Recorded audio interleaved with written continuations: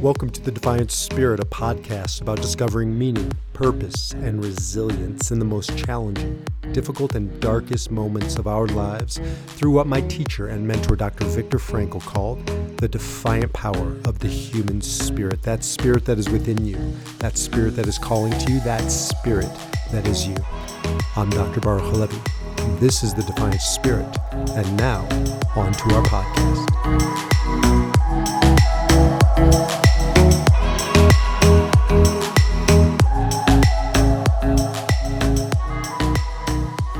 So welcome back to The Defiant Spirit. I'm Baruch Halevi, also known as B, and yes, I'm still wearing the same shirt and doing the same podcast because instead of dumping all this on you in one sitting, have broken it up into a 3-part series. So I'm talking nonstop, but hopefully you've paused between the podcast to gather your thoughts, to consider the Genneagram. I don't think that word exists. I made it up. The genogram meets the Enneagram, a historical, emotional understanding of who you are, where you've come from, present, understanding the present, your family dynamics. And now today we're going to go into the future. So part 1 was the present, part 2 is the past, part 3 is the future. What does that mean?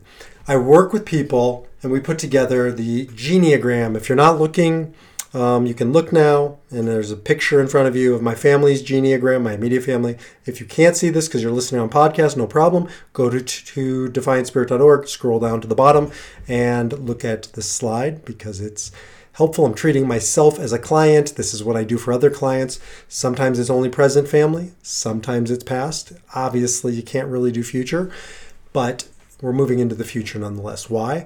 Because the Enneagram's a roadmap. It's hard. Living's hard. Figuring out how to navigate this life is hard. We need tools. We need maps. This is a map like no other. I come from the mystical traditions, Buddhism, certainly Judaism, Rabbi. Kabbalah has informed me deeply, but oftentimes they're esoteric. I can't quantify it. This is quantified. Is as quantified as it gets.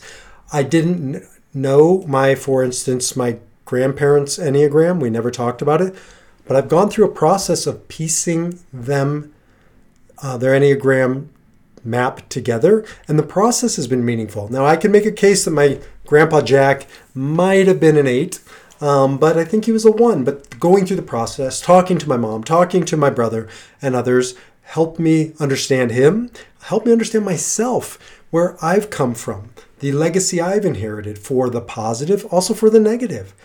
I wrote a book on this called Spark Seekers. You can read it. We're here to carry our loved ones' fire forward, but not all fire is the same. Some fire is constructive, some is destructive. We are here to carry the constructive fire, and we are here to extinguish the destructive fire. That's the work we're here to do. This is when I turn to Kabbalah. Kabbalah, Jewish mysticism, says we are not here for ourselves. You certainly are here for you, but that's not all you're here for. Dr. Viktor Frankl, same thing. We are here to transcend ourselves. How do we transcend ourselves? By doing our work for those who came before us and those who come after us. You are doing work for your deceased loved ones. Listen to a podcast Ariella and I did on this. She's the expert in generational healing generational trauma. When you do your work here, when you heal your family's traumas, your own personal traumas, your own shortcomings, you forget traumas, just your own failures, your faults, your flaws, you're healing. How do you think you got here? As Wayne Dyer says, you're the sperm that won the race. You're the inheritor biologically, emotionally, maybe spiritually, of your loved ones, mishigas, as we say in Yiddish, crap, but also their blessings, their beauty.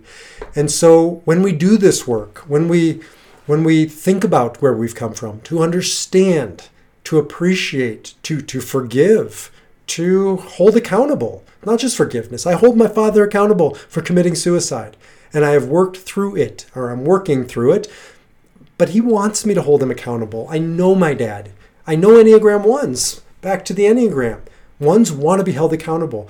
People say all the time, you should just forgive and forget. Not for a 1. 1s, my dad would not want me to forget it. He would want me to forgive him as much for myself as for him, but not forget it. Learn from it. Harness it. Move it forward. I was talking to my son, the 4, Aviv, down there. super deep soul. And we were talking about forgive and forget. We were studying, we studied some ancient wisdom texts. Only a Enneagram 4 12-year-old would say that. And we came across one, and we were talking about forgiving and forgetting. And he said, how can you forgive and forget? Like, how can you forget? I mean, even if you want to, if you remember, you're not forgetting. And we talked about not forgetting. It's not a Jewish saying, for sure. It's remember and forgive, right? Remember, forgive and remember. Because it's a higher level. If you still remember, if you forget, it's not hard to forgive. There's no effort in that. But if you remember and you forgive, that's of a higher order. That's the work we're doing. And Kabbalah would say that's the work we're here to do. That's why, the Kabbalists talk about the Hebrew phrase lador vador, from generation to generation. It's become something like some silly marketing slogan many synagogues use to promote programs. It's a mystical, emotional, transformative idea. You are here lador vador, to heal generationally, to pass down all that is right and good, and to throw out the window, heal, leave behind all that is broken and not good, destructive. And so using the Enneagram to understand those who came before you. As I mentioned in the previous podcast, so meaningful for me to talk through my dad or my grandparents, talking with my mom or my siblings. A, it brings us closer together. B, it gives us a new language, gives me a framework where to place them so I can start seeing. And when you look at your family's Genneagram, it's transformative. Just seeing this and knowing family patterns are here and what's happening. And I could even do another layer of cousins and uncles and aunts. And then you start getting into like divorces and other deaths or tragic deaths or whatever. You start seeing patterns. I've gone back only as far as great-grandparents. And then beyond that, as I mentioned in the first podcast, you can start seeing your people's types. So, if you're Christian, a very 2-ish direction. Jewish, a very 6-ish direction. Buddhist, a very 5-ish direction. If you've been through the Holocaust or any collective trauma, right? There's lots of 8s that come out of that. So just giving you a roadmap of how to navigate and how to repair. In Kabbalah, it's called tikkun olam, repairing the world. But it's not just doing good deeds. It's repairing your world. And that's where the Enneagram, that's where it comes in, and that's where it's transformative. So when I look at this, I get to see ways to move my family's lineage forward in a proactive, healed way. For instance, I don't think it's coincidence that right beneath me in that picture, the sexual 8 is a child of mine and Ariella's, Maya, a sexual 8, a maverick, just like her old man. Different whole type, that's your act, think, and feel, but marginally. I mean, this is my kid. She even looks like me. And less facial hair, much prettier, but still looks like me. I see my work with Maya is to learn how to soften because she burns hot. I see myself in her. To learn how to parent her. In some ways, it's like parenting me. Perhaps no disrespect to my parents, but they were not 8s. Some ways, only an 8 can handle an 8. Maya needs me as a container for the heat, for the fire. If she was born to a 4, like Ariella, and a 2, I think she would have had a scorched earth approach and gotten away with it. There's one person that Maya's afraid of, and that's me. She respects her mother. She's terrified of me in a healthy way. She needs that, or else she burns out of control. And my job, Maya has lied a few times, as all teenagers do. She hasn't done it in quite a while. Why? Because I literally got unhinged. I unhinged her doors. I took her doors off the hinge. And after the second or third time, like it was a big to-do, like just you're going to have to live in a fishbowl, transparent. She stopped, well, I probably didn't stop lying. She just stopped lying to my face. But that's what an 8 needs. Now, I tried that with her sister, and it basically destroyed her. I vowed never to even attempt to do that again because she's a 9. She's a peacemaker. She doesn't need that fire. So working through my stuff with my daughter, I see this in families often. You'll have a parent with the same type, not only same type, same subtype. So out of 27 subtypes, Maya and I are exactly the same. Statistically, not real probable. but often happens. So I see this with a parent who has an opportunity to work through this with a child and heal some of the brokenness in ourselves. Also, healing, working with my son feels very much like I'm helping heal my father's legacy. My son really able to soften, to enjoy. My dad, as an Enneagram 1, they are the farthest away, or they have the hardest time reaching over to that 7. That's where there's a line. It's a yin and yang. 7 is the enthusiast. It's the vacation of the Enneagram. So my dad could not take a vacation. He was too uptight, too rigid. When he took a vacation, he made us miserable. My son has watched my wife and I, who have a healthy relationship to vacations. We bought an RV, we go, we camp. My son loves to vacation. It's like him letting off steam. And I played a small part in that. My wife played a small part. But there's a healing thing. My dad could never do it. My son does it freely. A 1 who's living more in balance with that 7 energy is redemptive to my father. It's really softening my dad's uptight soul, if you will. So I can see that. I can see that my son is in many ways my grandfather, my paternal grandfather Jack's inheritor, legacy. There's this same service and duty and honor and do good in the world. My grandfather was a Zionist, was an avid lover of Israel. My son is too. There's so many similarities. So that's carrying the constructive fire of my grandfather. It's putting down the destructive fire of my father. And in the process, it's healing that generational trauma. Not coincidental. I think my grandma Babe, my paternal grandmother, was a 1. My dad was a 1. They both committed suicide. They both, wreaked havoc upon their families. And so my son, in some ways, is a continuation of that and a healing of that. And we're all playing our part to right those wrongs. And as we do that, I believe that my grandmother, my father's soul, is a little more at rest, a little more at peace. So quite beautiful. As I mentioned in the last podcast, I didn't even realize this till I was talking. My mom married a 1. My grandmother married a 1, my mom's mom. So my grandma Flo and my mom, peas in a pod. Very, different, but same vibe, same energy, same smile, same joy, same nurturing quality. And they both married 1s, or 1s married them, because there's a yin to the yang there. And so really seeing that pattern play out in my family. And just knowing, I don't know, there's something redemptive in that 1-2 pattern. And for me, I have a line from 8 to 2. I really work hard at trying to be like my mom and my grandma. And so cultivating them myself and going over to that space to be like those great women, the matriarchs of my family, and learning how to be more nurturing. It doesn't come easy for an 8. I see it with my daughter, by the way. Look down below. 8, 2, 7. My daughter feels like a 2. I feel like a 3 or a 4, but I don't feel like a 2. My daughter, Maya, is so similar to her grandma Flo and her grandma Jan, my mom. And I think that's that 2 piece. And there's some ways Maya is a continuation of them. My daughter Shoshana is identical to my sister in the Enneagram profile. And there's a continuation of that energy in my family as I had growing up with my sister. My sister was always, still is, a calming presence. My daughter's a calming presence to my fire, to Maya's fire. So I think my sister was to me as Shoshana is to Maya. And you can see sort of this generational pattern there and paying attention to it. Also, my best friend Mark is up there. He passed away a few years ago. And he functioned very much like my brother. He is my brother. He was my brother.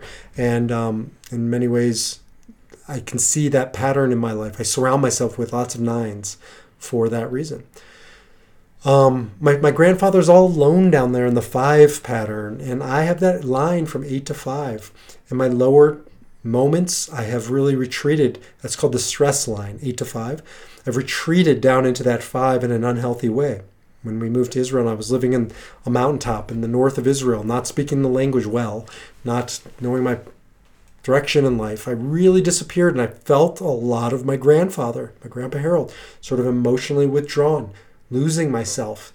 And part of my work has been to come out into service, into community, into relationship, and share my heart. And I think when I do that, I'm really helping my grandfather's legacy evolve, l'dor vador, from generation to generation. When I look at my son down there, Aviv, in some ways, in many ways, he's a much older soul than I am. He's way more mature. Like, he's 12. I tell the 12-year-old joke sometimes, and he just looks at me like, oh, someday you'll grow up. I do feel like he's in my family's life as sort of this little wisdom master, not to, inflate his ego or anything. I just think he's here, like Ariella, to deepen. They're like the soul of my family. And in some ways, I think they're here to take us to the next level. He's here to take us to that next level of spiritual depth. They're naturally spiritual seekers. And I didn't have any of that. My mom and my dad was more spiritual later in life, but it was much later. My grandparents, really nothing that I can recall, no spiritual conversations, just wasn't a part of it. 9s and 4s, in my experience, are the most spiritual. I can feel it with my sister, my daughter, Josh, and my son, Aviv, and my wife, Ariella. And so I think there's this healing, this next step of the evolutionary path for me and my family. And that's that 4 piece that almost, it's like an aspirational, it's calling to us. So, this goes on, and I guess I'm just sharing this with you so that you can get a bird's eye view of how I use the Enneagram, not just in contemporary situations with the living, but also with those who came before us, imagining those who come after us and the work that we're here to do to, you're, God willing, you are somebody's ancestors.